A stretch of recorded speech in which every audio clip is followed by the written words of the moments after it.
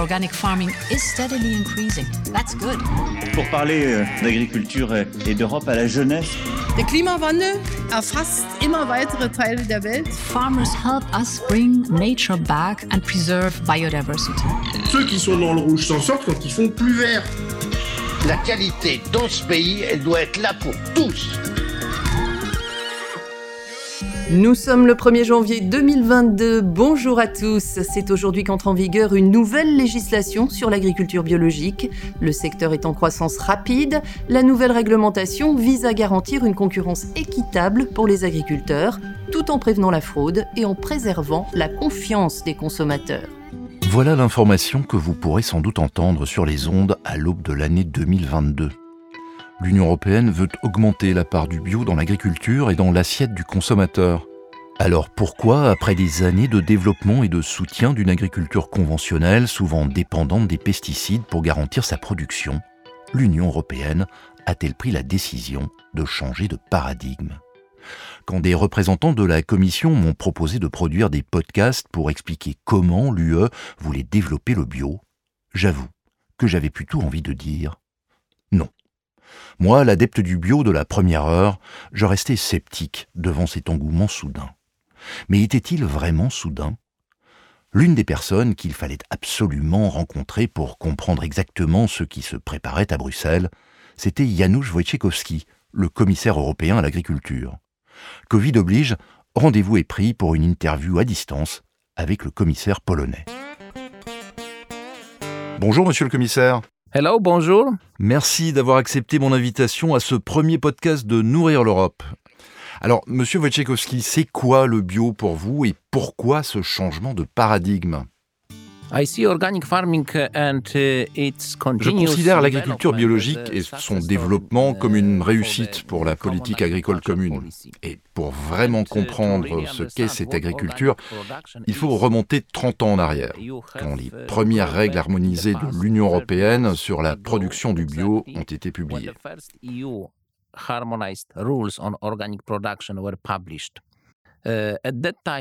À cette époque, elle se développait dans plusieurs États membres, mais le secteur biologique était considéré comme un marché de niche, réservé aux magasins spécialisés et non destiné aux consommateurs ordinaires. Donc, avec le développement du marché intérieur de l'Union européenne, il était clairement nécessaire d'harmoniser les pratiques entre les États membres. L'objectif était d'éviter une concurrence déloyale entre les producteurs, mais aussi d'améliorer la reconnaissance et d'harmoniser le concept de production biologique pour atteindre plus de consommateurs européens. Pour moi, le changement de paradigme commence par le changement de société, la nécessité de remonter aux racines de l'agriculture, d'intégrer le respect de l'environnement pour reprendre le contrôle des intrants utilisés en agriculture, comme les engrais ou les pesticides ou les médicaments vétérinaires. Depuis les premiers balbutiements de régulation du bio au début des années 90, le paysage a bien changé. Ce qui se limitait alors à quelques cultures touche aujourd'hui la totalité des produits alimentaires, tant végétaux qu'animaux, y inclus l'aquaculture. En 2010, un logo lui donne enfin une identité propre.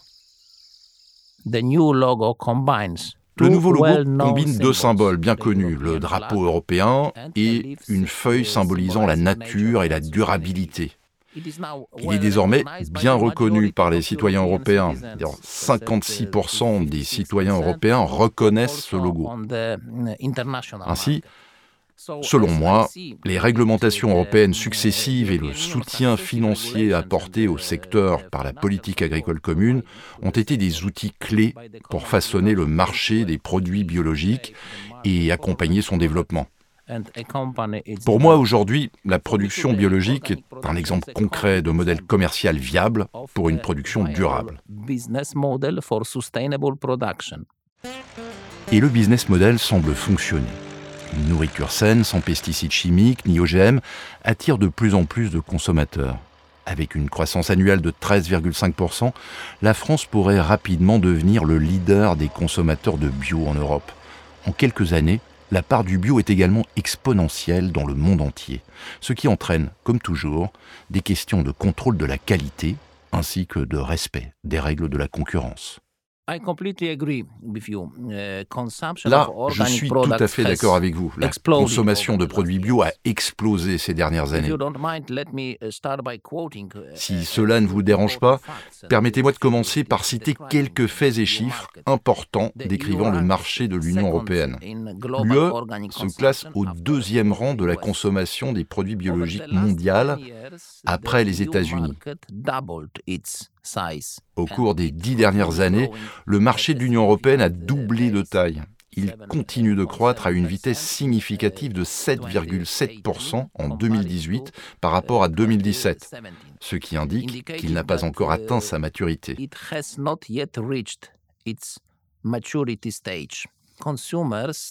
La confiance des consommateurs est un élément clé de la stratégie du développement du bio. Elle fait partie intégrante de son succès. Pour la Commission, les produits biologiques doivent respecter les normes de l'Union européenne s'appliquant à la sécurité alimentaire et à l'information des consommateurs sur les denrées alimentaires. Cette maturité pourrait sans doute être atteinte en franchissant le seuil des 25% de la superficie totale des terres agricoles de l'Union cultivées en bio. Réaliste ? Ou le commissaire serait-il trop optimiste ?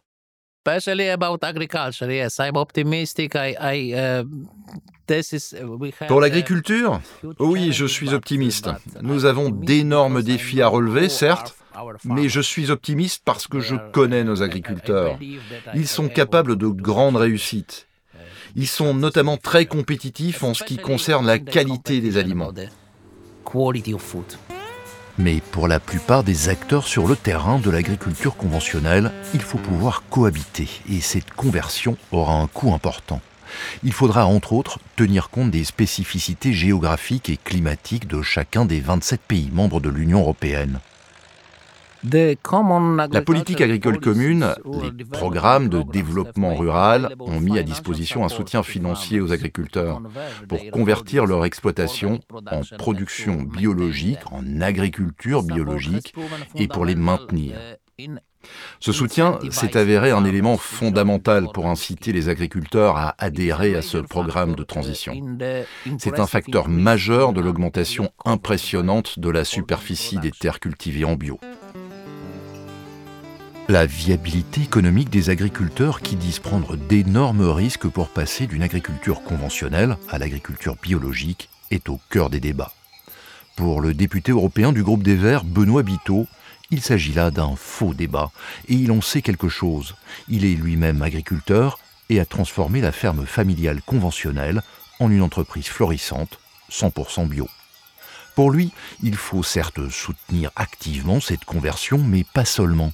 La nature est parfois le meilleur soutien si l'on tient compte du contexte pédoclimatique, c'est-à-dire planter une culture sur le sol qui lui convient le mieux. Quand les agriculteurs que je côtoie me disent « mais on ne peut pas changer du jour au lendemain parce qu'on a des investissements, il faut qu'on rembourse ». Moi, je prends l'exemple de ce que j'ai fait quand j'ai repris ma ferme. Je me suis autorisé à partir d'une feuille blanche et à chercher le modèle économique le plus pertinent à partir du contexte pédoclimatique et la structure sur laquelle j'évolue. Et donc, j'ai recréé des prairies où mon père faisait du maïs. Parce que la vocation territoriale de ces espaces-là, c'était de produire de l'herbe. Et où il n'y avait plus d'élevage, j'ai recréé des ateliers d'élevage parce que le meilleur moyen de valoriser les prairies, ça reste de l'élevage. J'ai créé un atelier caprin qui valorise la luzerne et qui mange la luzerne que j'utilise en tête de rotation de mes productions végétales. Donc, voilà, c'est ça, cette approche globale. Ceux qui sont dans le rouge s'en sortent quand ils font plus vert. Et ils s'en sortent définitivement. Et si c'était possible ? Et si tous les agriculteurs se mettaient à produire du bio ? Impossible, me direz-vous ? La sécurité alimentaire ne serait plus garantie. Impossible de nourrir la planète avec du bio. Janusz Wojciechowski, J'entends les inquiétudes, on me dit si vous soutenez l'agriculture biologique, cela va mettre en danger la sécurité alimentaire en raison de la réduction des pesticides et des engrais. Je ne pense pas que ce soit le cas. C'est plutôt une chance pour les agriculteurs qui ne voient plus d'issue. C'est l'occasion d'augmenter le nombre d'agriculteurs participant à l'agriculture biologique. La sécurité alimentaire ne doit pas reposer sur les grandes exploitations d'agriculture intensive, c'est clair. Nous devons soutenir tous les agriculteurs. Nous aurons plus de produits de haute qualité sur notre marché. Je ne redoute aucun impact négatif de l'agriculture biologique sur la sécurité alimentaire. L'agriculture biologique renforcera notre sécurité alimentaire. C'est un cheminement agroécologique. Pour atteindre cette ambition-là, il faut que la certification bio soit une conséquence. Il ne faut pas que ce soit l'objectif de départ. Il faut que ce soit la conséquence d'un cheminement agroécologique, de pratiques agroécologiques qui garantissent un certain nombre de paramètres et notamment celui de pouvoir produire en quantité importante. Et ça, c'est possible. Moi, ce qui me fait espérer, c'est qu'aujourd'hui, on a suffisamment de données objectives. On sait qu'on peut pratiquer d'autres logiques agricoles. Et vous, monsieur le commissaire, comment voyez-vous ce développement dans le futur ?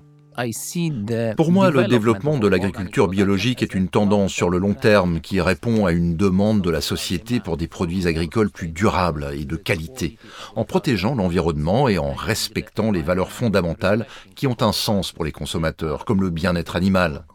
À mon avis, l'agriculture conventionnelle et l'agriculture biologique ont besoin l'une de l'autre et devraient apprendre l'une de l'autre pour se développer davantage. Merci d'avoir accepté mon invitation, Janusz Wojciechowski, et merci également à Benoît Biteau. Pour en savoir plus sur le cadre légal de l'agriculture biologique en Europe, je vous donne rendez-vous la semaine prochaine pour un nouveau podcast, cette fois-ci avec Wolfgang Borcher, le directeur général responsable de l'agriculture et du développement rural à la Commission européenne. À bientôt. Organic farming is steadily increasing. That's good. Pour parler d'agriculture et d'Europe à la jeunesse, Der Klimawandel erfasst immer weitere Teile der Welt. Farmers help us bring nature back and preserve biodiversity. Ceux qui sont dans le rouge s'en sortent quand ils font plus vert. La qualité dans ce pays, elle doit être là pour tous.